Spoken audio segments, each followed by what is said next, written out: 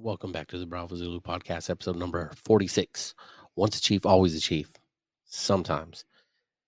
Tonight I sat down with a couple LDO friends that are prior former chiefs.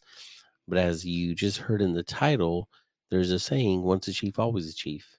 So we got the perspective of a couple LDOs and how they feel about that, what they think, how they apply it to their own careers now and going forward, and the relationship they have with their chiefs in the mess as their division officers and going forward as department heads and such. So I hope you enjoy, get something out of it. Pretty Navy heavy for my civilian listeners, but some good perspective on a kind of from a former worker, to supervisor, managerial level. You could look at it like that too. Hey, thanks for stopping by. Don't forget, like, subscribe, share. If you find any value in this, go stop by iTunes, leave a 5-star review if you feel it in your heart. Thank you and have a good night.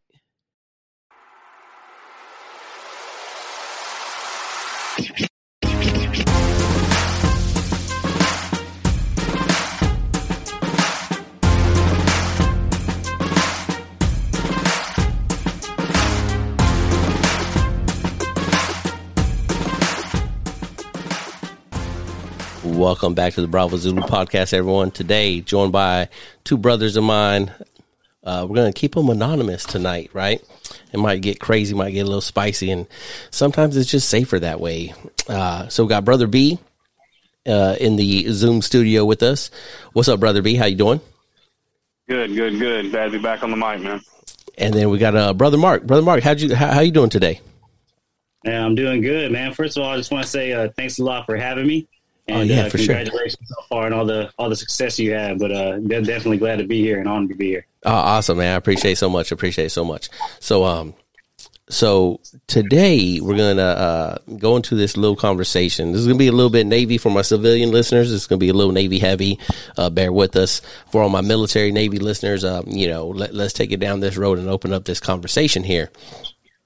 There's a theme coming up this season, chief season, right? Coming up in September or what is it now? October this time, I think. And, there's this saying that goes around in the Navy: once a chief, always a chief, as my two brothers here know. And they are actually, once upon a time, used to be chiefs as an official capacity. And now they're both limited duty officers, LDOs, serving in their own capacities. And I won't disclose. I'll let them if they wish. But so I just wanted to have the conversation with you two. How do you guys feel about the saying? How does it apply? Just different things like that. Just, I'll open it up. And when you hear or when people are talking about once a chief, always a chief, and we'll just let this conversation flow and go where it goes. Brother B, let's kick it off with you. Well, Josh, for me, I did make chief, and I was in the mess for 5 years. So I feel like I was in the mess a little longer than most LDOs, because usually you were going to make it, usually chief and then LDO the next year. You just don't have a lot of time between the amount of time and service you need to make chief, and then still put commission in time. But, to me, being a chief's like education. It's your degree. It's your deck plate leadership degree, so to speak, which I personally think we've gotten away from that mantra, that actual method. But it's something no one can ever take away from me. However, that doesn't mean that defines who I am, and that's the end of the road. I knew a lot of people in the mess, and they thought that was the terminal destination for their career. They're like, I'm a chief now. I'm done. It's over. I made it. I'm at my milestone. It's like, yeah, man, but you're at 13 years in the Navy. Like, what are you going to do the next 7 years? Right. You legit sound lost. Like, this was your pedestal and you're on it. It's like, man, I don't know. Like, I got to figure that out. And dudes literally just bounce around the mess, lost for a few years, trying to figure out what it really means for them to be a chief. And then they, either they evolve and set goals, or they don't, or they, whatever. So to me, it's like an education. It's something that I earned. It's something that my family earned. It's something that can never be taken away from me, but it does not define who I am. I like it. Brother Mark, what do you think, man? What's your take on it? Yeah, first of all, I just want to say, Brother B, I think you hit it right spot on. It's definitely something that's a part of you. You earned it. And, I'm going to kind of build off of that too, and just say, anyone that's made chief or, has gone through the season, no one's ever going to take that away from you. I mean, that's an experience that you experience. So, I agree with, once you're a chief, you're always a chief. Now, I think, maybe like another question would be like, I guess, how were you as a chief? Because, we all approach the Chiefs mess, whether, you're ready to be a chief or whether, you got some things to learn.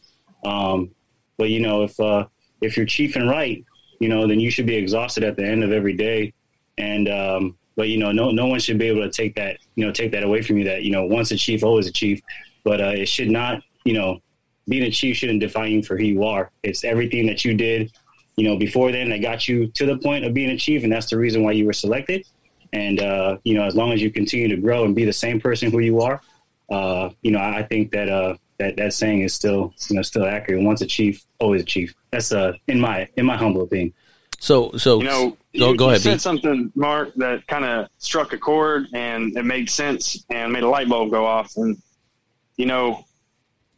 the only thing I would say about it is you should be tired at the end of every day. But if you decide to no longer wear an anchor and decide to put something else on, even if it's an anchor with a star or an anchor with 2 stars or bars of any sort, then you need to learn how to let other people be that chief.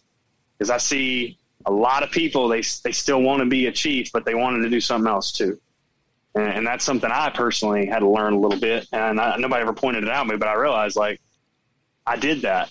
I got to give that to someone else. So, yeah, once a chief, always a chief. But I'm not going to wear that uniform and play that role unless that's my role on the team, and it's not. Exactly. Go ahead, Mark. Go ahead. Oh, sorry, Brother B. Yeah, exactly. You're 100% right. I think that's one of the things that I too, am still learning. Is how to turn it off, right? Because as a chief, I was super active. And I love being a part of the mass. They didn't want to say goodbye, but that's one of the reasons why I commissioned was because I wanted to be that officer to be able to be the officer that would help, the chief and do my job, as an officer, because, we're all at different, learning experiences. And, the officer community comes from a whole bunch of different backgrounds, just like the Chiefs mess does. Right. But yeah, 100%. I think that, once we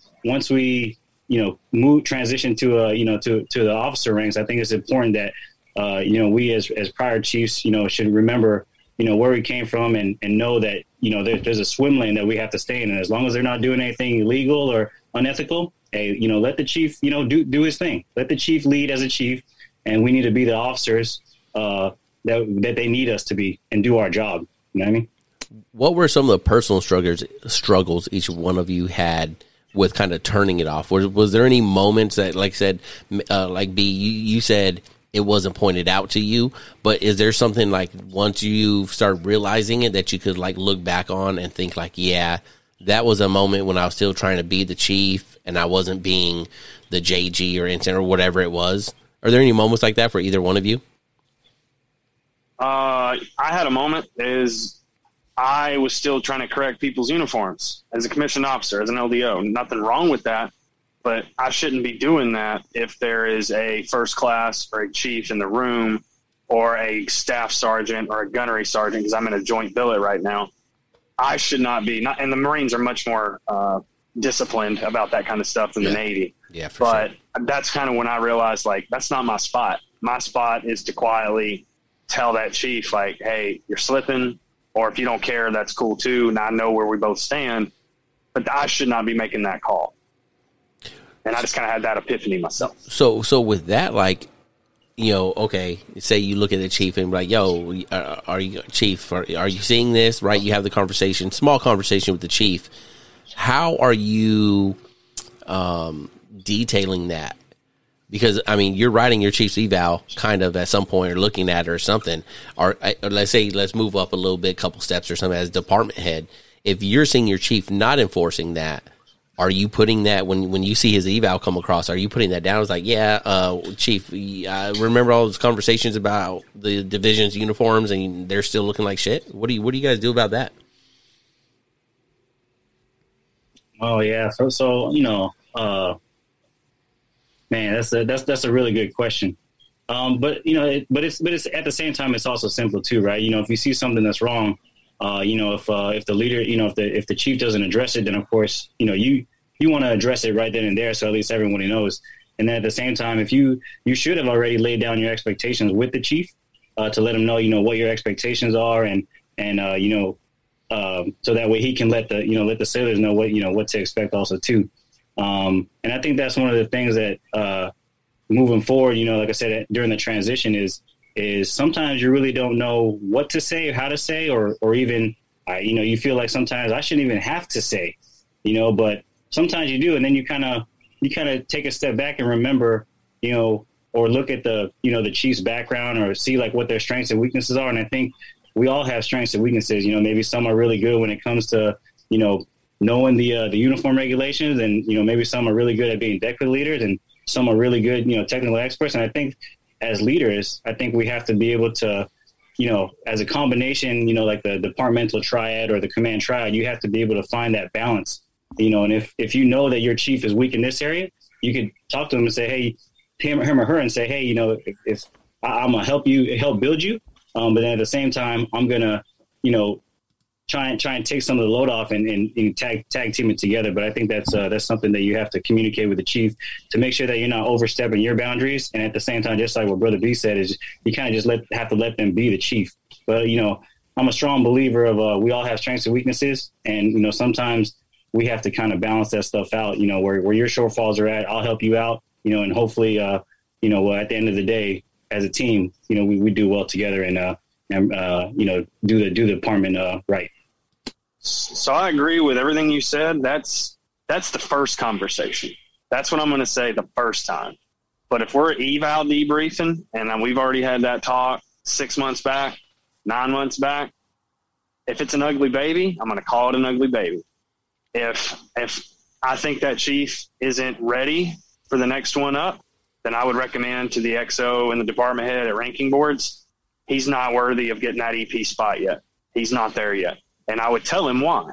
I don't fully think you're ready yet. Here's why. And I would make sure along that cycle, and we've gotten away from this in our current Navy, we do a lot of verbal, informal counseling.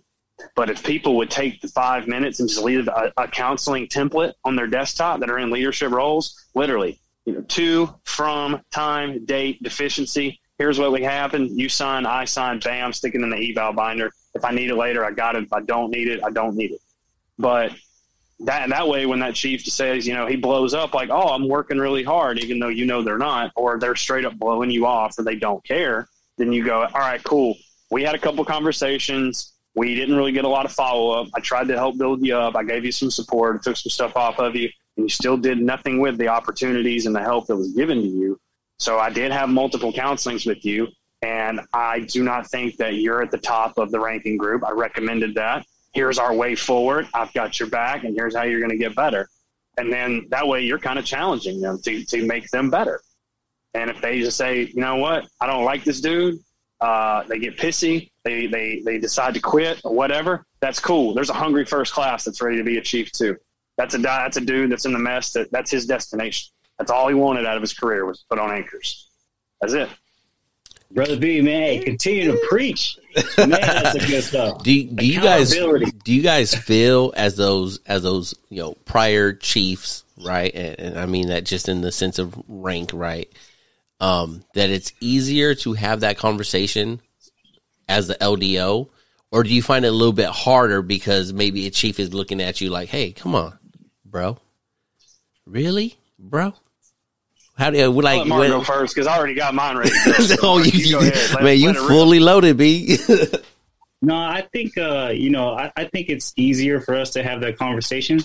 I'm sure B, you know, Brother B could probably agree with me that sometimes it just blows our mind that, you know, we have to have this conversation because, you know, coming from the Chiefs, man, we have all these expectations. Right. You know, we know what they're about, we know what they went through, but at the same time, like I said, we just got to remember that we're all on different levels, and it's important, you know, that we hold them accountable, because how are they supposed to grow? And at the same time, how are we supposed to protect the boss? Or when it does come time for ranking, you know, there has to be some type of documentation or something, you know, to be able to justify why we feel that, you know, that they're not meeting the mark. right? And I've had some times where I had to put some things on paper, and I had to take it to the CEO and say, hey, sir, I just want you to know, so-and-so is not meeting the mark, and this is my recommendation. I brought CMC in, we talked, things still haven't changed. But I want to say it's easier because like we remember where we came from, and we know how to be able to break it down to him and say, hey, we expect more out of you. You're wearing the anchors. But it at the same time, it is a tough conversation, because it's like, man, it's just mind blowing sometimes. Like, man, well, I can't believe I have to have this conversation, but we have to hold that service member accountable. And honestly, that goes from all ranks, whether it's, from another officer, or to a junior sailor, first class or chief, it goes from all different angles. Everybody needs to be held accountable and learn and grow. I agree 100%. But for me, that's the second conversation where now I have to feel awkward that I'm having that conversation with a chief. Like, hey man, you're being a little bit of a dirtbag, and, letting you know, this is still just me and you talking. We're not bros. Because to me, guys that still try to give you the bro conversation in a work environment and in a chain of command, they're kind of like dissing you almost to me. Yeah. I'll help you out because I was a prior chief. That means you get a little bit more like support, so to speak, but that doesn't mean I'm going to drop a standard for you. I think there's a difference. The standard should be higher. Absolutely. But my second conversation is going to be like, hey, you're missing the mark. You need to pick it up. Or is there something going on? You can confide in me because I've been in your shoes. Right. But if it comes like eval time, or time to recommend for a program, or the guy's got a disciplinary issue, my job is to mentor the unrestricted line officer who's in command of something and go, hey, don't feel uncomfortable. This is what you need to say. This is what the standard is. This is what the policy is. This is where he's missing the policy, and this is what you need to put on paper. And let's just I'll coach you up and kind of get to that spot, because a lot of people, even in the wardroom that are Mustangs, they forget the number one reason that we exist, especially in the Navy, because the Navy is the only branch that has LDOs that are not prior warrant officers, is to mentor and support the unrestricted line officer. If we fail that mission, then they might as well turn our billets back into unrestricted lines. It's that simple. Absolutely. I agree. Shit, I had such a good question, and that just threw me off. So, and this is something I'm never ashamed to be like, I don't know shit, right? So what you're saying is you are just as the LDO, the next step, Chiefs always pumping, we're here to train the JOs, Chiefs train JOs, but you as the LDO, as that Mustang in the wardroom, is the closer relationship to train those JOs and everything, right? Because now it's you're on that side. You have that experience, and now you're on that side. So it's like, look, and I guess it's more indirect, or like almost opposite training, right? It's where like we're trying to teach Chiefs are trying to teach them how to be a good divo or this or that. You guys are, I mean, how would you guys put it? Like, you guys actually have you're doing the same thing, but at a deeper level. You're mentoring, you're going to be looked at regardless whether it's the junior unrestricted ensign or it's the 05 or 06 in command. Right. They're probably going to ask your advice on every hard issue or every new issue they've ever had. And then that kind of group huddle that the Mustangs kind of advise on, they're probably going to turn that into their answer on a lot of issues until they're comfortable with dealing with whatever they're dealing with. But yes, you're right. Chiefs are supposed to train junior officers, but there's a lot of things. If you get a dirtbag chief, and I'll say it, the Chiefs mess for you guys that are listening out there, they ain't all amazing. That's what I was. That's what my question was going to be. Chiefs mess is just like any organization. You probably got 10% that are rock stars. You probably got about 10% that are dirtbags that don't even deserve to put on E5. And then you probably got like 60% in the middle that are just going with the flow. And then you probably got like another 10 to 20% that could be either a dirtbag or a rock star. You triggered it right there with what I was going to say. Being on the wardroom side of it now, again, prior chief in the rank sense, right? Has it opened up your eyes at all or more so to the amount of shitty chiefs that there are out there?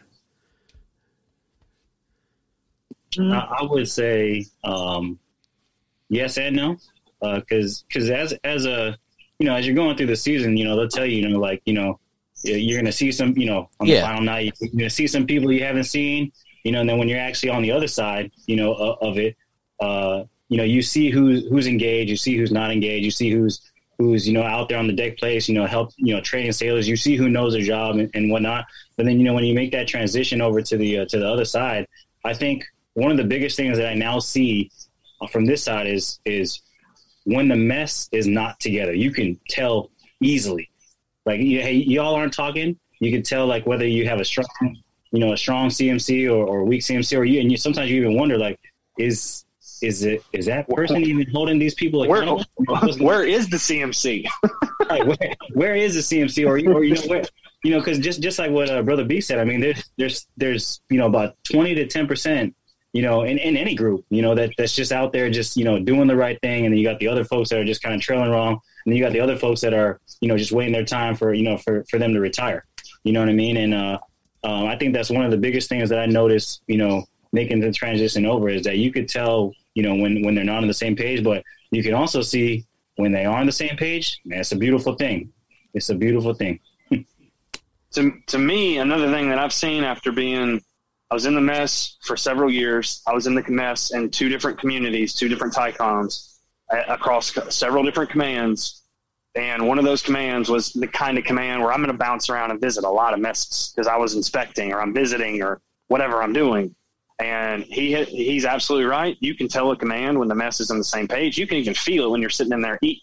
If there's tension or there's groups or there's cliques. So that whole bro sis thing to me, bullshit. It's just another, just because you go by first names, don't mean that, I got your back in an admin fight. That does not mean that. Especially if they're a dirtbag and everyone knows they're a dirtbag. You still not. You might be my brother, but I'm not about to come and save your ass because we've been telling you suck and you decided, you got put to the flames and you're on your own, man. The CMC can decide if he wants to help you, but that doesn't mean the mess will. Yep. Oh, I was waiting for something more, Mark. You're like, yep. So, and that's a big piece of that too. Is I think now that I'm seeing it from the wardroom, the real like company man side of this is, I think we're evaluating people that are ready for chief in the wrong way, because there's a lot of people that they may be decent leaders but they are expert managers of programs, but they forget a lot of stuff about their rate. Where I don't think we're really doing a good job of building policies or evals or boards, however way it may be. We could turn that into a podcast series, really. But I think we're putting a lot of emphasis on people that can juggle a lot of programs, because a lot of people are becoming chiefs and they can't teach their first classes and their second classes how to be experts in their rate. We're getting really far away from deck plate leadership because we're putting a lot of admin on officers that in turn put a lot of admin on chiefs. And they lose a lot of that drumbeat, that deck plate leadership, just because they're out there cleaning with them an hour a day. Doesn't mean like he's in the binders. He's in the logs. He's inspecting their people. He's really learning what's going on with their lives. He's really seeing who's the strengths and the weaknesses. I think we're getting away from that. And I think that's why there may be a lot of messes that are not on the same team, because some dudes are trying to do it that way. And some guys are just like, man, I just want to be like 3 collaterals. And, I run muster and my first class has got it, whether it's good, bad, or ugly. I do think that is another conversation for another episode, because there is some reports and news articles that just came out about, how overburdened admin is making, especially surface warfare officers and whatnot. But I think that's another one. A question I had is back to the bro sis talk kind of stuff, right? And how we were talking about that. So, and I think that's more of the topic of, or what people kind of talk about or think when they hear once a chief, always a chief. Well, once a chief, once my brother, always my brother. Once my sister, always my sister. Is that how you guys look at it? It doesn't sound like it, but do you think that's what it's what the interpretation of it is, and do you think that's right or wrong? That's more about the brother sisterhood, the fellowship of it, and not so much of the like the same experience, meaning we could rely on each other, we could share that kind of thing. Yeah, I think that brother and sister, relationship is, like I said, it's always going to be there because, like I said, from my perspective and my humble opinion, once a chief, always a chief, right? But then at the same time, as an LDO and at the same time as a chief, you have to know, where you draw that line and where, professionalism, takes place, right? And I think, sometimes by, opening that door to, like, hey, brother this, or hey, sis this, sometimes that line starts to become blurry, and now it's like, hey, where's the good order and discipline at? If you continue down that path, it's like they're not going to know where that line is, and then when they come across another LDO or Mustang, they're going to be like thinking that it's okay because you thought it was you made it okay, right? Yeah. So I think that it depends on who you're working with, I think, but at the same time, like I just think that we have to draw the line. I'm always going to be your brother, for whatever you need. But at the same time, I think that it's important for us to establish that professionalism and let them know, like, yeah, I'm your brother, but don't get it twisted. Like, when you're wrong, I'm gonna call you out and I'm gonna let you know, and just stand by to stand by. And I would have done the same in the mess. I'm not a different person. If I felt that you were messing up, hey, let's go talk real quick. Talk over the side, and you just let them have it. But yeah, that's my opinion on that. No, I agree with a lot of what you said. Is I think the most important thing that I agree with that you said is precedent. If I let that precedent happen with him, just because I've been with him 2, 3, 4 years previous to or whatever, he may take that same approach to another guy that don't know him and get checked real quick. But for me, the most important thing is if you're a prior chief, once a chief, always a chief kind of deal, I'm going to give you a little bit of latitude and a little bit more support to kind of show yourself or get you what you need.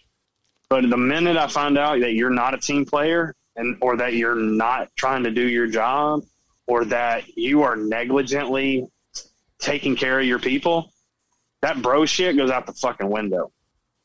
Yeah, faster 100%. Faster than the hookup we had. You'll be lucky if I'm going to take the next time you screw someone over, make it private. Right. That's going to be the fortunate part of this. Mm-hmm. And that's how I feel about it. You get that, as long as you give, I'll give you some more credit in the bank because you got anchors on.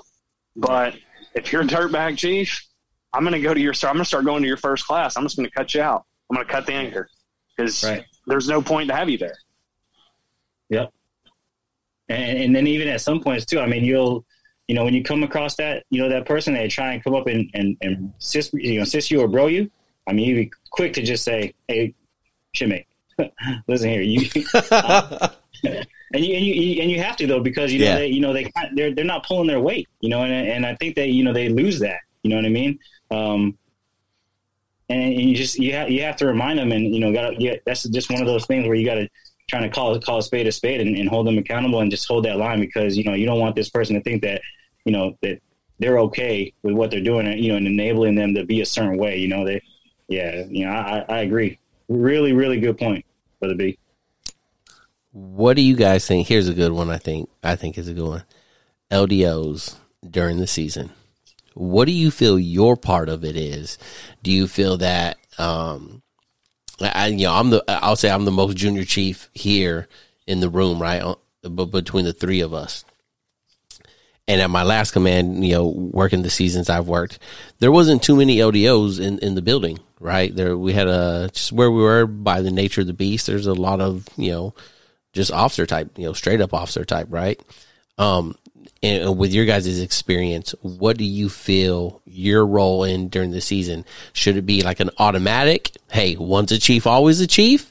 Or should it be, as directed by CMC, as invited? What's your guys' take or experience on it? Yeah, I think it's, it's all based off the CMC. My personal perspective is, support the cause. I mean, let the Chiefs do what they got to do to build, and help the new chief or the chief selectees that are coming in. Is to support the cause and in any way that the CMC needs it. But it's not our place anymore, right? But of course, if they come to us and ask for wisdom, of course I'm gonna lay it down. But that for me it's support the cause in any way, and you just kind of if the CMC wants you there, be there to support, and the CMC doesn't want you there, then it's not our time anymore. But at the same time, you also got, as LDOs, we also got to remind the everybody that even though you got the season going on, hey, we still got an operation that needs to move forward. You can't just drop everything and just focus on that, right? There has to be that balance too, because you'll see some people do that too as well, where they just drop everything, forget what's going on at work, and they're like, oh, I'm out. I'm over here doing selectee stuff, doing season stuff, and we gotta remind them that, but support when we can. Yeah, for me, it is almost identical what he said. It's not my place, but if they want me there, I'll be there. So it's by invitation only, and I'll at the current command I'm at, the CMC. He literally saw me the very first time when he checked on board, and he could see that I was a little older looking for my pay grade on my chest. Mm-hmm. And he was like, "Are you Pryor?" And I was like, "Yeah, I'm Pryor." And he's like, "Were you a chief?" And I was like, "Yes, I was." And he immediately stuck his hand out and introduced his name, not as Master Chief, but we'll say, "Hey, I'm Bill. Nice to meet you." Just me and him talking. It wasn't informational and a bunch of people around. That's once a chief, always a chief. Me and him know, we have different pay grades and we know the appropriate time. Mm-hmm. But then literally after we met each other was, hey, the season's coming up in a couple months. I'm going to lean hard and invite you on different stuff, because I think it's important for people to just not think you're the enemy, to not think that you're gone, to not think you're, away, you're useless. There's probably a lot of stuff a lot of people can get from you. And that was literally how our relationship started, first 2 minutes. So anytime he asked me to be at something, if I could afford to do it without justifying my job or my mission or my people, I was there. And you'll also get too sometimes, like during the season, just because, we're prior chiefs, the expectation is going to be like, hey, well, sir, it's that time. So, where I'll be. Yeah, but did you get this, and this done though? Like, we got work to do, but, and that's one of the things, where it's like, I get it. I'm here to support you, but you got to support me too. Like, I'm here to help you out. Because I've had instances where, a DLCPO or the chief will come up to me and say, hey, I gotta, I'm gonna take leave, or, I need to go do this. I gotta go take care of this. And because I know your experience, because I know that you've done this, subject matter expert, technical expertise here, and you're here to help, I'm going to go ahead and take off because I got to do something. It's like some crazy excuse, like, oh, I got to go take care of my TV or something like that. And I'm like, yeah, we got stuff to do here. Yeah. And imagine if I was, if I didn't have the experience that I have, if I wasn't an LDO, then what? You still going to leave? You know what I mean? And you can't just, there has to be that balance, but you will quit. There's been a lot of times where, they've come up to us, chiefs have come up to us and just say, hey, what time it is. So you were there too. I got to do this, right? Yeah. But at the same time, hey, you got to pay that rent. The rent is due. Absolutely. And, I think it's a good point that you brought it up. I think like 3 times now, is just because it's season doesn't mean it's a liberty call for the Chiefs mess. It's gotten, I think it's become such a problem. I think a year or 2 ago that the 4 Fleet Master Chiefs and the MCPON actually coined part of the, the policy, the strategy for the upcoming season is majority of the season needs to happen outside of business hours, because we can't, and I personally think it's because enough unrestricted line officers in command had said things at the right level, going, look, the season's good. We fully support the mess. We fully support what our chiefs do, because chiefs in the Navy are very unique than any other E7 and any other branch. And they want to keep that unique, but we still got jobs to do. So we need some guidance down to the mess that they still got jobs to do. So If they want to do them 5 a.m., 7, 8, 9 PTs, cool. If they want to do, their fundraising, which we can't do no more, you got to be creative around it. That's cool. But we're not going to do it at 9:30 in the morning when, a week before a 3M inspection. We can't do that. Did you guys get shit for making your decision? Now, B, I know you've said like you were in the mess a lot longer. Mark, not that long, right? 3 years, 4 years, something like that, right? Yeah, close. Yeah, about four and a half. Yeah. Okay. So when you guys finally made that decision, did y'all catch hell, or did it just depend on the person? And then how'd you guys take it, and what'd you think? Yeah, you can go first, Brother B. I caught ribbing, so to speak. I mean, when the year I made chief, I had another officer program package in the YNC and the mess made sure for those that are chiefs, meet and greet time day one is not the best day of the season. It's like, welcome to Planet Bullshit. And I got destroyed because I had a pending officer package. And I had to look the mess as a selectee of 1 hour in the mess, and then had to look about 100 chiefs in the face that were not very happy. And like, oh, so if you got picked up in October, what is it worth our time to train you to make you a chief over the next 2 months? And they're like, are you going to stay being a chief, or would you take the commission? And I immediately I would take the commission in a heartbeat. And of course, I did not get a lot of congratulations on that. I don't think one person, as a matter of fact, in that room was like, hell yeah, that's my dude. But I was honest with him. Yeah. And that brought me a long way. But that initial response that I got right then, I carried that. I carried that all the way to the day I kept applying to be an officer. And I carried that all the way through. And my point to this is I never felt welcomed in the mess, because I always felt like if you're not ride or die, then get out. And I think that's messed up too, right? Is because, there's some people out there that are, probably either putting in packages or maybe not putting in packages, but they're not pulling their weight in the mess.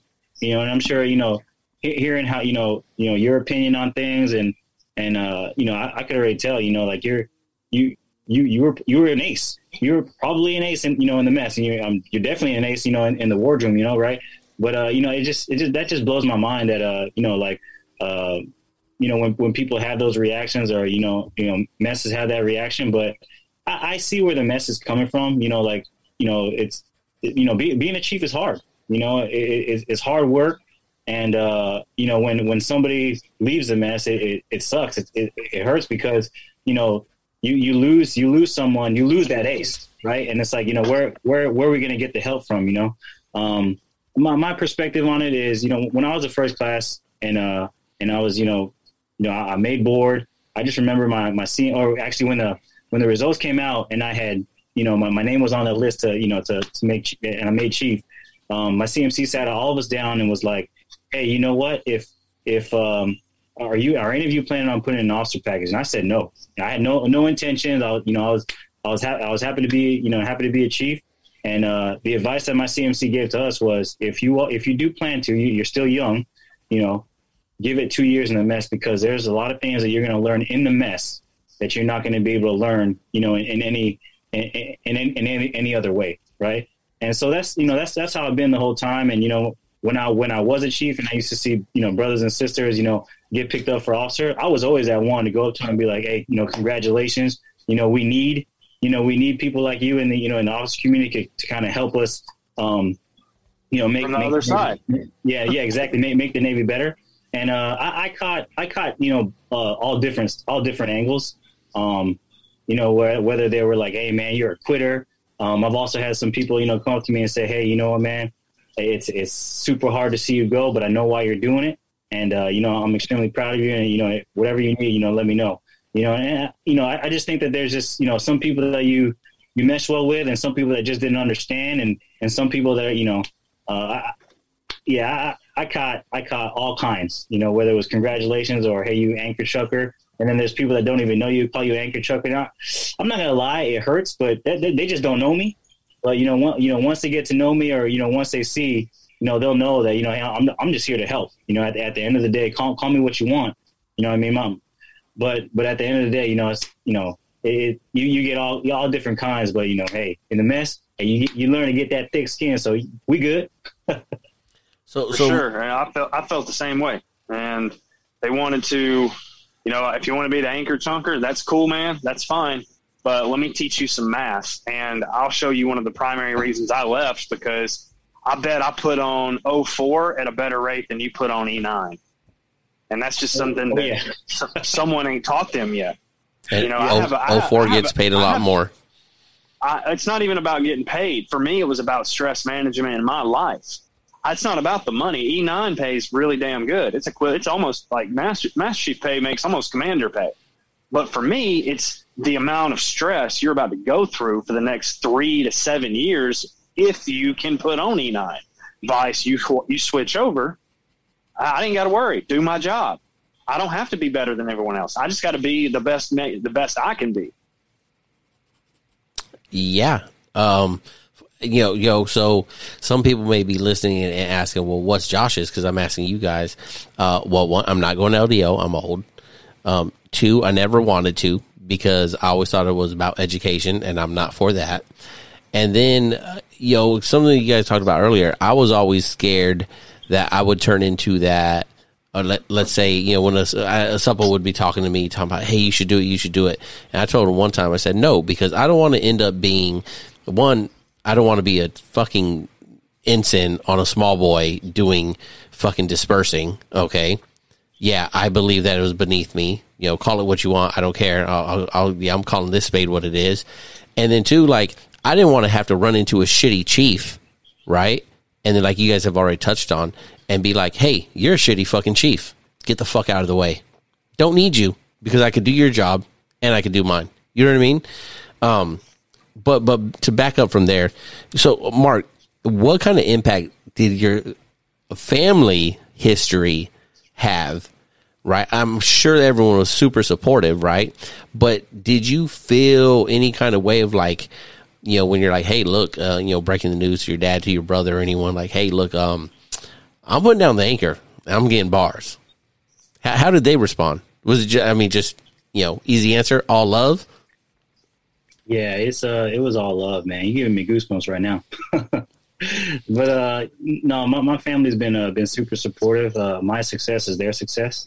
From my wife to my mom, my dad, my brothers, my cousins, my wife's family. They've all been super supportive of my career, and it's just for me, it's just crazy, thinking of where my family started out at, the history that my father, and their family has left behind, and then for me to be the first one to be in the officer ranks, right? It was never like, man, yeah, my brother, they're khakis too, right? Yeah. Of course, they're gonna joke around, call me anchor chucker, whatever, right? Stay in your lane. But at the same time, they're just there rooting me on, because we're taking the family legacy to a different level, and I'm just right.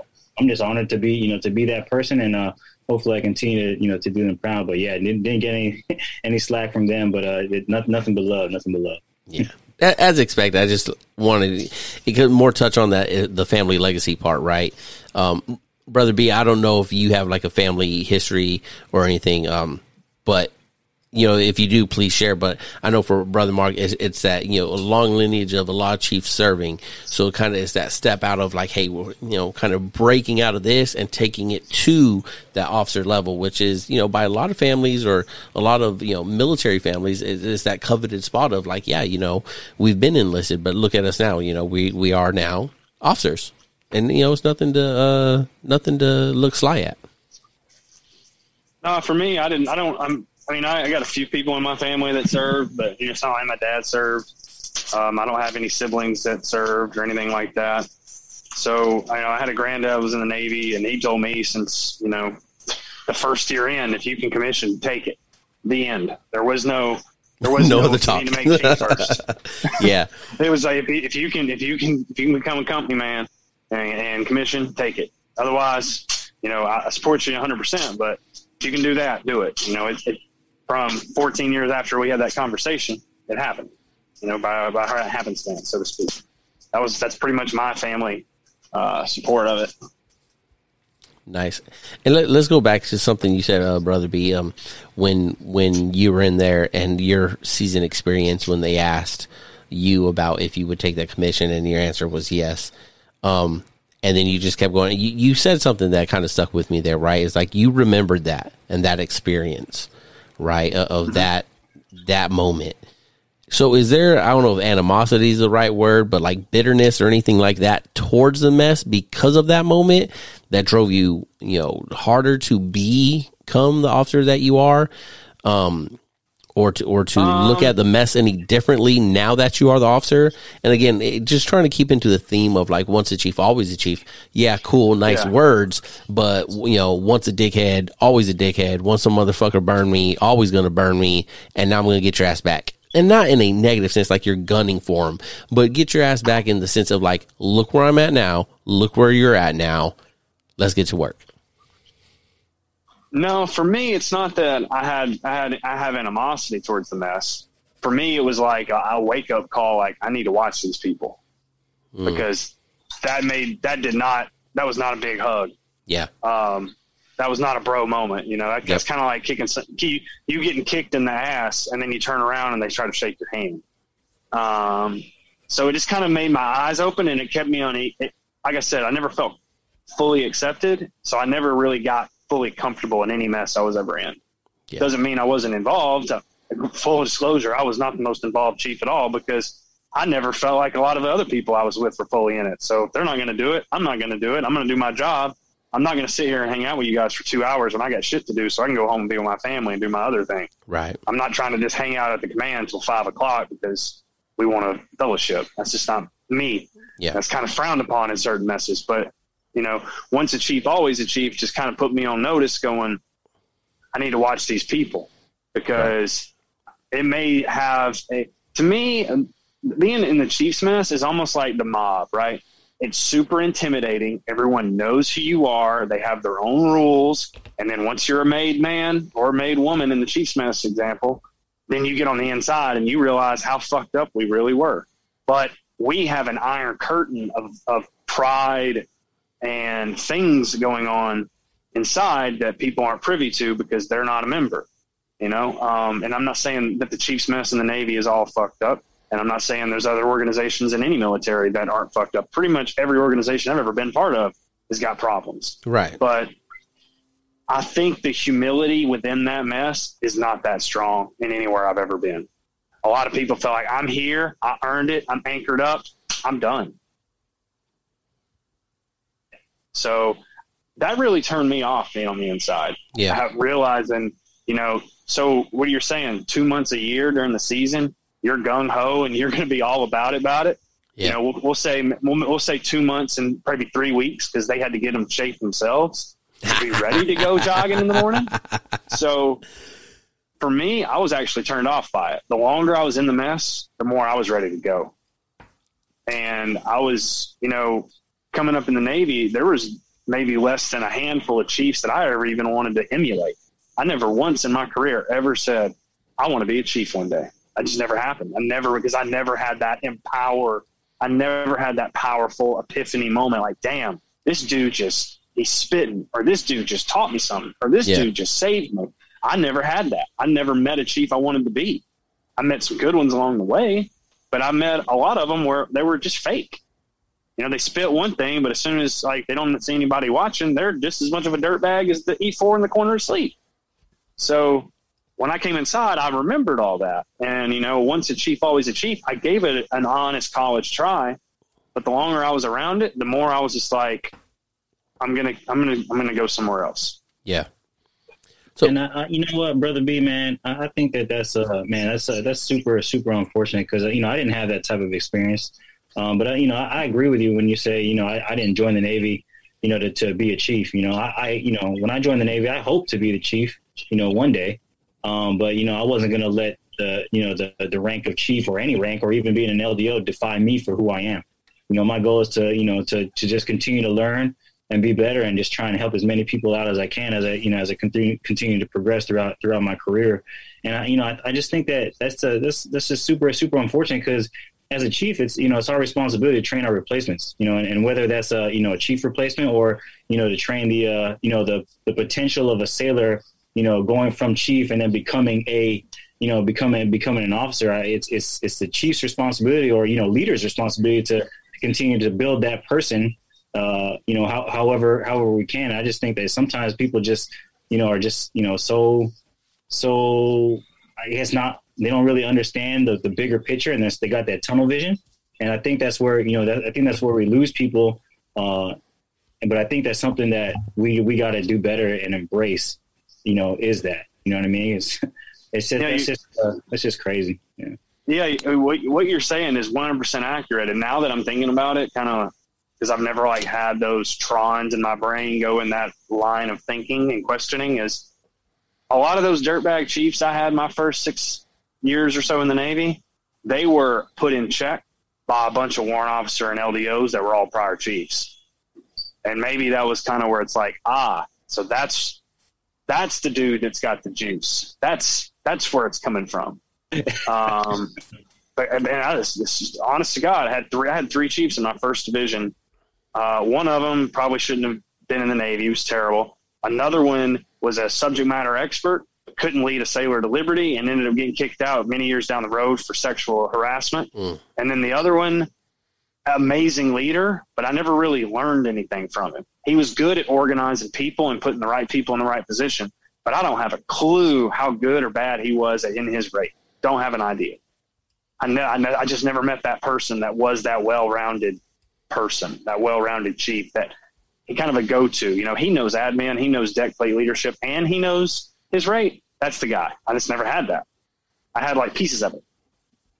Yeah, and honestly, I think when it comes to just people or chiefs or LDOs in general, I think just like what I said earlier, I think we all have our strengths and weaknesses, and I think that's where that's what makes these groups so strong, is when they're able to know that they have these weaknesses and they're continue to want to grow, and they ask those questions and say, hey, I'm not so good at admin, can you help me out? Or, and try and do that. Then I think that's, that's the biggest thing. Right. But I don't know if I've ever met, any chief that's been good at everything. Even me. I wasn't the best. I opened my mind, open my mind and to learn. But, I wasn't the best at, at everything. But I always strive to be the best and strive to learn. And I still continue to try and learn and be the best. But, yeah, man, that's – man. Oh yeah. I don't want to come off that I was looking for Superman and I was disappointed that I never found him. I met a lot of people that had weaknesses and had no humility or give a fuck to get better. Well, yes. I'd like to introduce you guys to Super Chief Josh Moore, who knows everything and has humility. Let's go. No, I'm fucking around. I only know half of everything. So, Mark, something for you. Brother B said he never had that chief. Did you? Did you have the chief that was as good as could be, that inspired you to want to be the chief one day, besides your dad or uncles?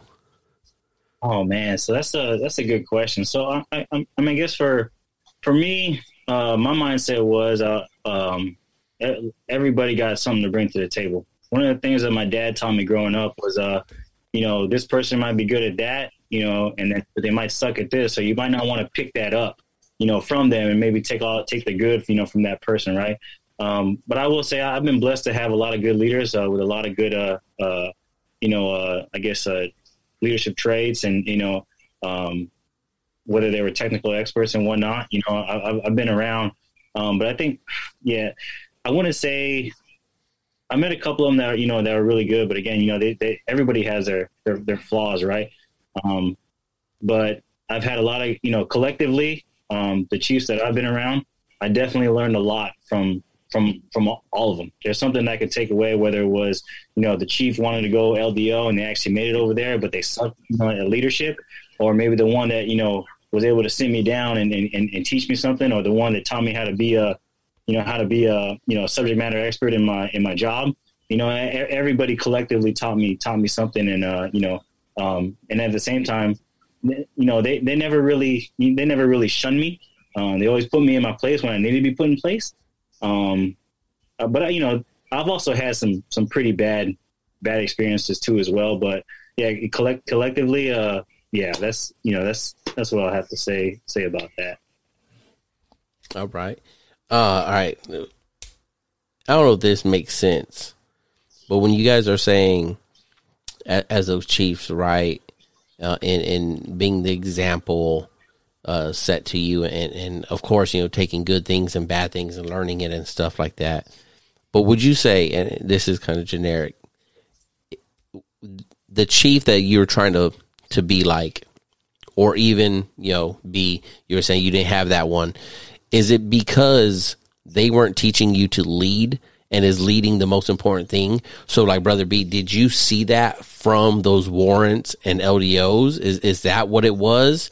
Or Mark, was it, the best ones that you took, the best thing was leading? And leading can be such a generic thing, right? Because you could throw all kinds of fancy catch words and trigger words in there that, show up when you do a Scantron of a resume or something that pops.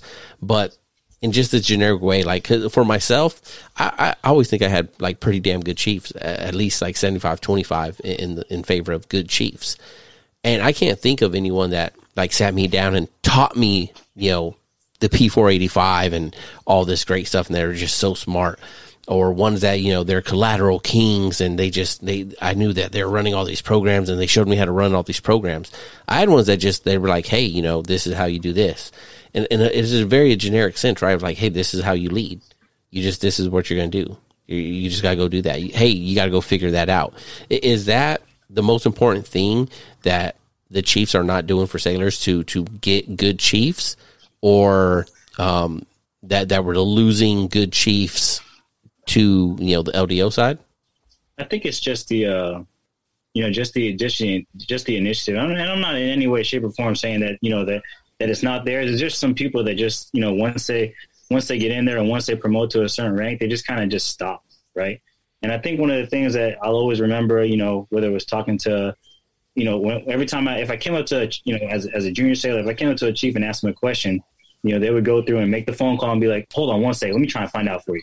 And they'll continue to run those issues or run that question to ground. And then, and then sometimes you run into a chief that just won't do that and be like, oh, hey, you know what? I don't know. Go look it up and let me know what you find out. It's like, man, like, do you really don't know? Or are you trying to teach me a lesson to go look this thing up? And I think it's a combination of both, but I think that's, what I've seen, from my perspective is that I don't see a lot of the, just running things to ground, and just trying to genuinely help a sailor out. Sometimes you think that, they'll think that they're helping somebody out, but really, they're not, they're just being lazy, and, or sometimes they think that they're helping them out by not holding them accountable when they should hold them accountable, so I think it's a combination of a lot of things, whether, like I said, whether it's holding sailors accountable or, helping the sailor out, taking care of the sailor, it's just, there's a lot of things. Hopefully I'm not, I'm going everywhere with this thing, but, no, you're fine. Yeah. For me, it wasn't necessarily that I thought warrants and LDOs at the time when I wasn't being inspired by my own Chiefs. I think it's just that point. I was so junior in my career. I was still under the mindset that I can only learn good things from people. A lot of people don't understand. You can actually learn a lot of bad things from people that you can apply in your toolbox down the road of how not to be. And I had not learned that yet. My leadership development was too junior. So at the time, I think I was a little bit maybe short-sighted going, man, I guess you have to be a warrant or an LDO to really do it, to really make it happen, to really, be that expert, to be that change, to be that catalyst as a part of the team to affect change. You can be on the team. Doesn't mean you're valuable. Doesn't mean that you're helping. And I think at that point in my time, I was just, that's what I saw. That's what I was exposed to. And I wasn't aware that, these three dirtbags, I can learn snippets from each one. And I can also learn a lot of things of how not to do things. And I just didn't at the time. And then maybe now thinking back on it, now that I'm actually talking to you guys about it, because I've never really had that like psychiatrist on the couch moment with some other chiefs. Like, what got me to this point and how did I feel? And am I really going to always be a chief? Because there's parts of my career, even as a chief, I'm like, I don't really care that I am a chief, because I grew up. It was not that special thing. It was just like 6 to 7 done.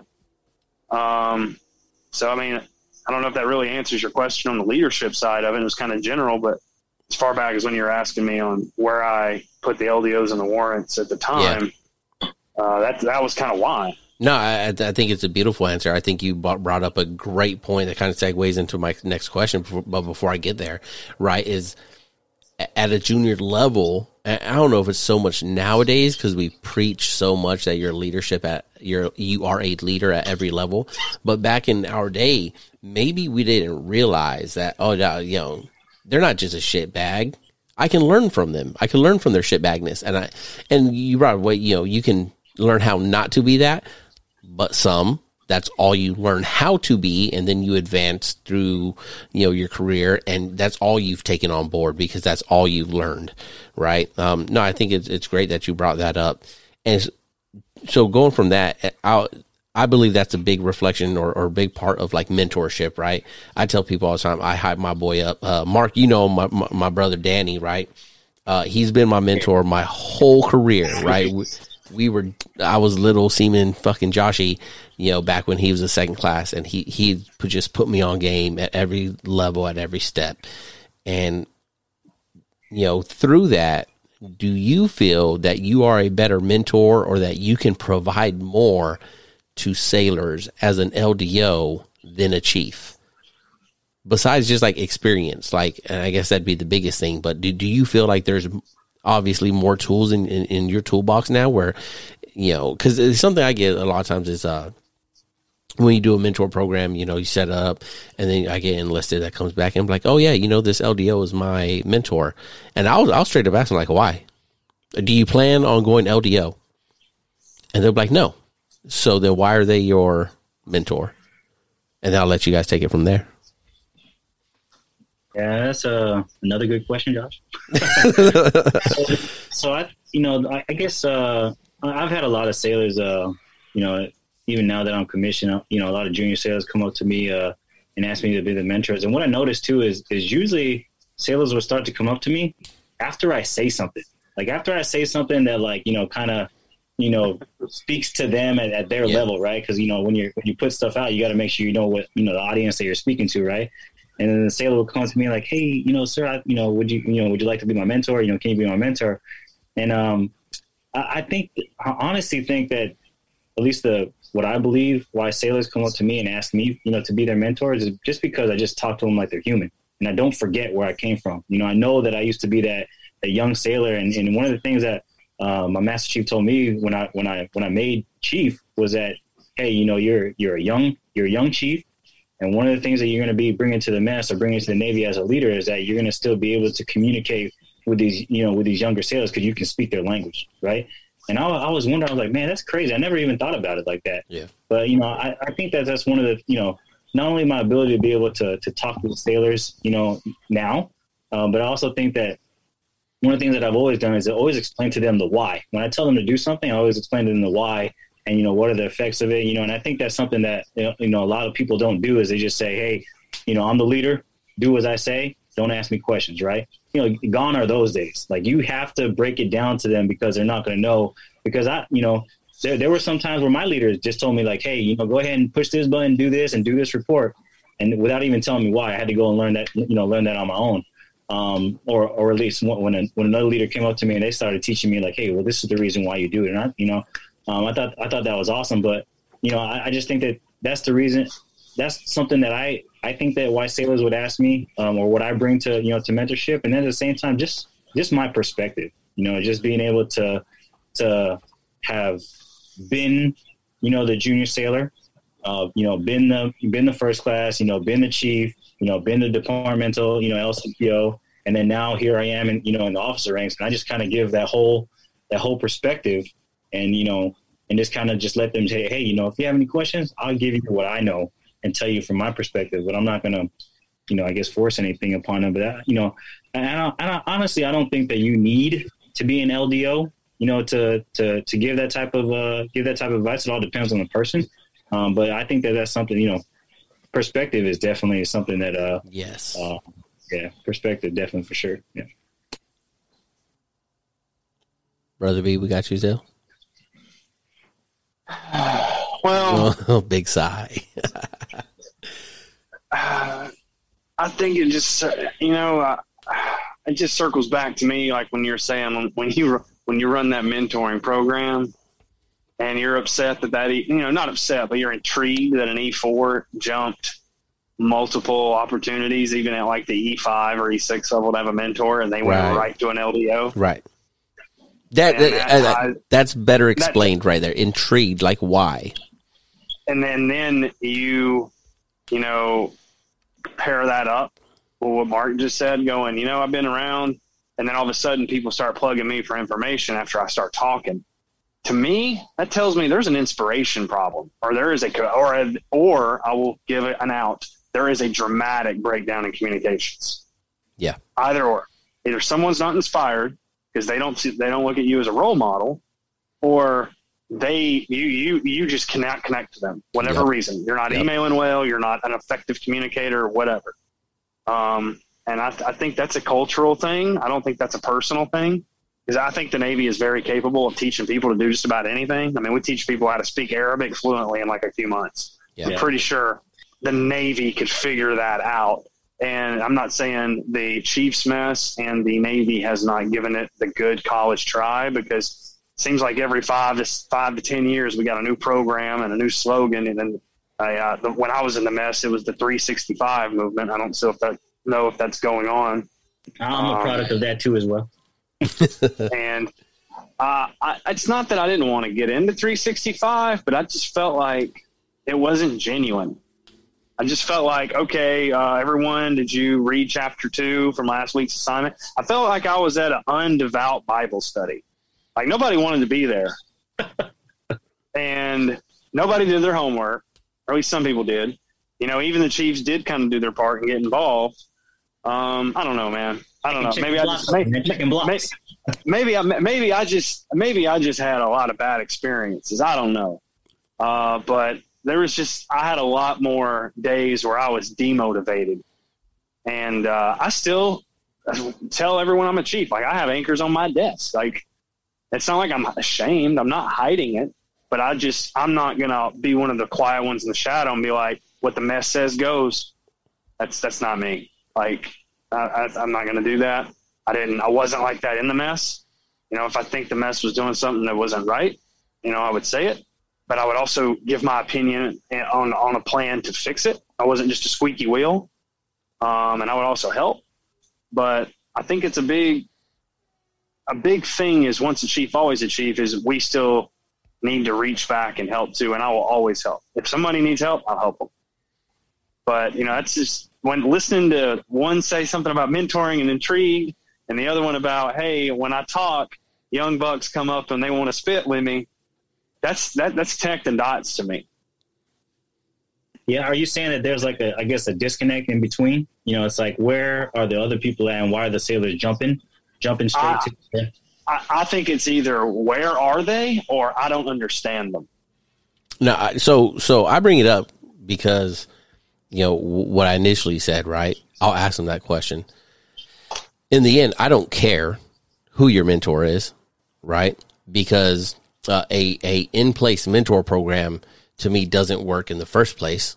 Okay. A mentor should just be natural and come about just by, again, listening to someone talk during a training or something. There should just be a natural connection there. Me and my mentor, there's no mentor program back then. For the first year, I'm sure my mentor did not like me, and he'll tell you the same. He thought I talked too fucking much. All I did was run around the fucking ASD Signella talking shit too much, and I did. And then there's a moment in there where things clicked, and we had our moment, and it was like, all right, okay, so now we're like best friends 16 years later, right? So I don't care about who you're picking as your mentor. I take it more as a B's approach, as like, why are you jumping all these levels that you could have a mentor? because it's a concern of mine also, right? Yeah, I asked the same question, Josh. I Yeah. asked the same question, and that's one of the first things I say is like, I tell them like, look, I'm a commissioned officer.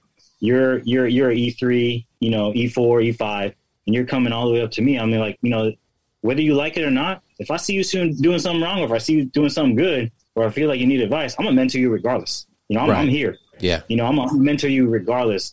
And I tell them like, some people might not like this, but I'll tell them like, I'm gonna have to respectfully decline to be your mentor on paper. But if you ever need anything, you can always come to me. But I think that you should probably go and talk to some of these other folks. And I start to give them, recommendations and say, hey, maybe you should go talk to so-and-so. Pointing out the good ones. Exactly. Yeah. The good ones, because, like I said, I'm going to mentor them regardless, but there's other folks out there that they could reach out to, and it's part of their development. And at the same time, it gives them perspective. They shouldn't just be going up to people, on who they like. You can catch advice or mentorship from anybody and anywhere. That would be like one of us checking on board and asking the captain to be our mentor. Yeah. Yeah, and I just also look at it, especially at that E5 and below level, right, where I'm like, hey, look, like, you're not even eligible for LDO. Sure, you might want to be there one day, but you might want to learn how to make first class first, right? You might learn how to get eligible for chief first, right? And move in steps of progression before you're like, hey, that's the LDO. That's what I'm trying to do. I know I'm eligible. That's where I want to go, right? But, like I said, to me, it's just intriguing because I want to look at it and be like, okay, so again, try to point out good ones or, well, what about your chief? What about this? And then to me, it's an information grab too.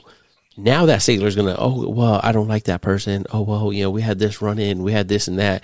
Nope. I don't like the fucking chief's mess. Nope. This, that. Oh, okay. Oh, yeah. Open up. Give me the information. Come to the dark side. Now I can take that and I'd be like, hey, and, not to like, give up that that lawyer privilege kind of deal, but you'll be like, hey, y'all know that there's sailors out here that think we all fucked up because they're out here picking LDOs that they're far removed from because they don't trust the chief's mess. I ain't gonna tell you which ones, but y'all might want to get your shit together, or we might want to get our shit together. You know what I mean? So I use it like that in that sense of gathering information, knowing what's working, what's not working, so everyone can collectively get better. In the end, if you want to go to the LDO, I don't give a fuck. Go to the LDO. Have them mentor you. It doesn't bother me. Hey, LDO, they want to be your mentee. Do it out on the fucking mess deck so everyone can see what's happening. Okay? Like, let's play it safe there, boss. Right? Let's not get caught up in no frat. That's a dangerous road to walk down. Last question I'll give you guys. And this is kind of going full circle here. Once a chief, always a chief. Is it letting it being the chief define you the problem? Ooh, man, that's a good one. Say it again. Is letting it the chief, is that the problem? Right. And you be like, well, what's the problem? I don't know. I'll tell you mine. Like, I think too many chiefs, as we've kind of mentioned here, fall back on that and be like, well, I'm the chief. And I'll again, up front, everyone knows that I have my EOS and my PRD. They're matched up. It's 5 years out. I'm done after this. Whether I make 8 and 9 in between that, whether I don't make anything, it doesn't matter. I'm done. So I'm not holding on to this. This is me coming in. I need to get the mission done. I need lead sailors. I need to train them up, whatever, right? It does not define me. Some chiefs, some LDOs, let it define them of that's who they are. They are chief all the time. They're chief this, they're chief that. In every sense, in every function of their life, they are chief. And is that the problem of once a chief, always a chief? No, I don't think that that's a problem. But, I just think that there's it's good to have, to be prideful in what you've accomplished and who you are, right? But then at the same time, I'm on the same boat as you. I'm not going to let, my, the whatever it is that I've obtained, in the military to define me for who I am, because at the end of the day, when I leave here, I'm just going to be Mark. I want people to remember who I am as a person, not so much, what I was, when I was active duty, and I hope that that's the direction that I continue to go with, and I think that it's a problem. You need people to have pride in what they do, right? Because when they have pride, they'll take ownership in what they do. But then there's also some people that are prideful in being a chief, and it's like, man, like you bark all these things about being a chief, but hey, you don't even know what's going on. You know what I mean? Like, when's the last time I seen you hold quarters? You know what I mean? When's the last time you showed up to quarters? When's the last time I seen you hold a sailor accountable? When that sailor just walked by, hands in his pocket or whatever, and stuff like that, or and it's just and like I said, I'm not saying everybody, everybody's like this, but there's just so many situations where you can call stuff like that out. But I just think that if you're gonna be prideful in what you do, you better be prideful and know that you're exhausted at the end of it every day because you've been chiefing or LDOing or officering or first classing or whatever. If you are, if that's who you want to be, but if you do see them, out there being prideful and all that, and they don't, that they don't perform, or that they're not up to that that type of caliber. I mean, people are going to see right through it, and it's shameful. But if you're gonna look the look, you better make sure you walk the walk. You know what I mean, and be able to come correct. Because I think there's a lot of people out there that are holding these positions or holding these titles or holding these ranks, and they don't perform. They don't produce. And yeah. So I mean, that's I guess kind of like 50-50, but it just depends on the situation. I don't think it's a problem. I think it could be a problem, or it is a problem for those that don't produce. But if you're prideful and you love what you do and you actually do it, then I'm like, hey, let's go. I'm with you. You know what I mean? But yeah, I'm with you. I'm not going to let this define me for who I am. When I'm done, I'm done. But I'm going to remember all the experience that I had. And it was fun. But yeah, that's my take on it. Well, it may not come as a shocker based on what I said already, but it really doesn't define with me. As a matter of fact, if me and my wife, we actually make it a point that if you came to our house, you wouldn't even know we were in the military. That's how defined I am. Yeah. It is my job. It is my occupation. It is not my hobby. It is not my family. It is not my, it's some days it's not even my why I'm getting up and going to work. It's just going to work. It's just going to do a job. Contractually obligated.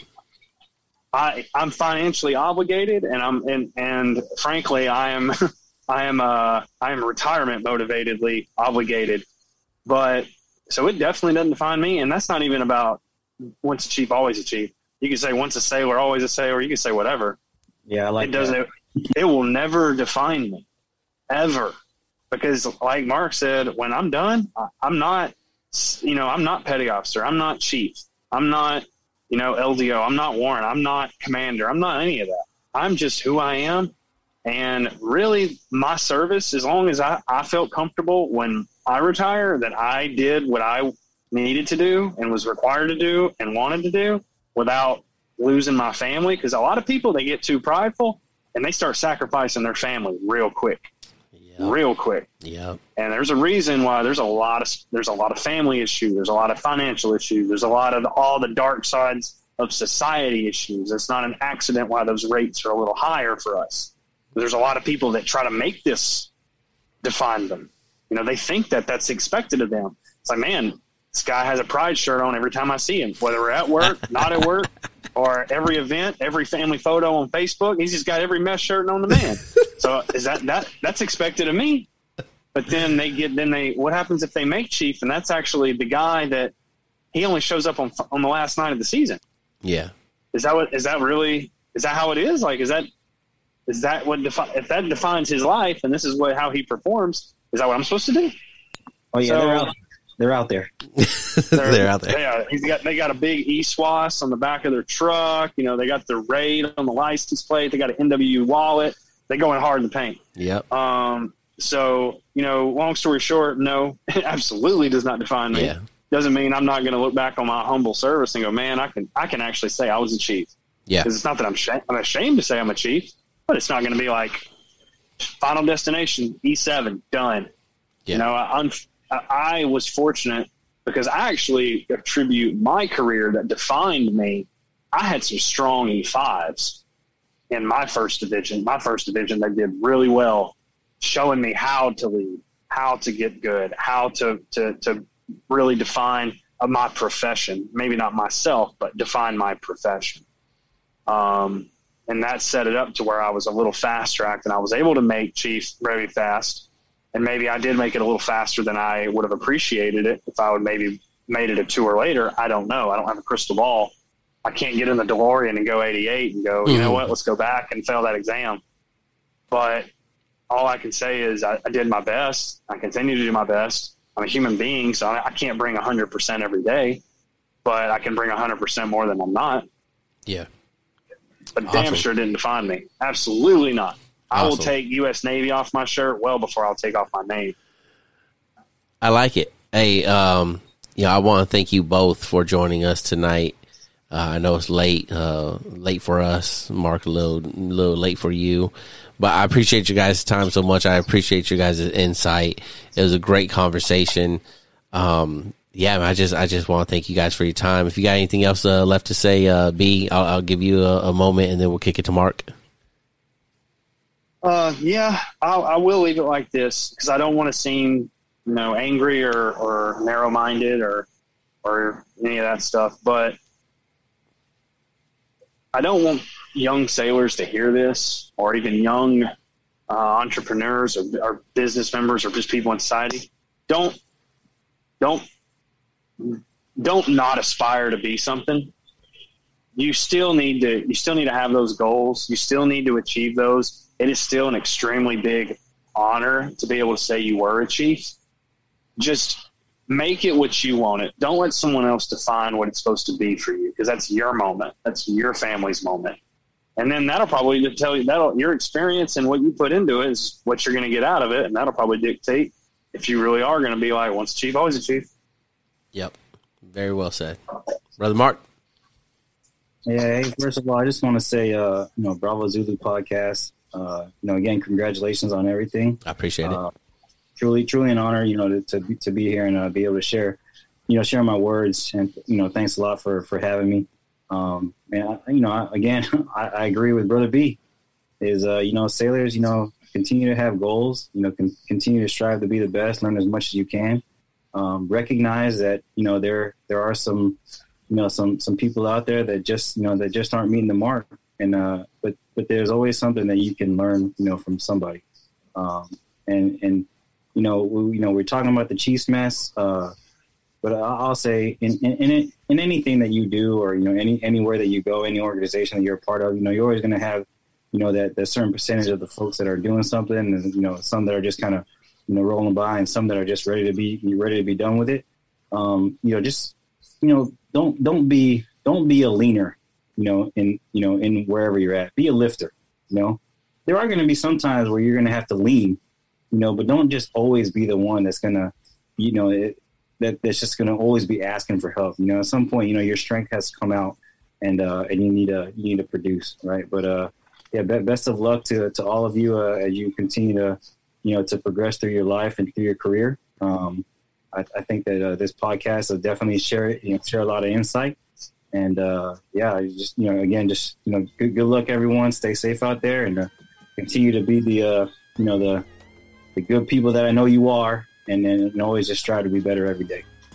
I appreciate it. If you guys just stand by for just one moment, I'm going to do this outro, and then we'll go offline. For more information on how you can support the podcast, please visit us at anchor.fm/Bravo Zulu Podcast. The information, views, and opinions expressed in this podcast are solely of Joshua Moore and the individuals involved, and do not necessarily represent the DOD, the DON, or those of the respected institutions or organizations. Thanks for joining us.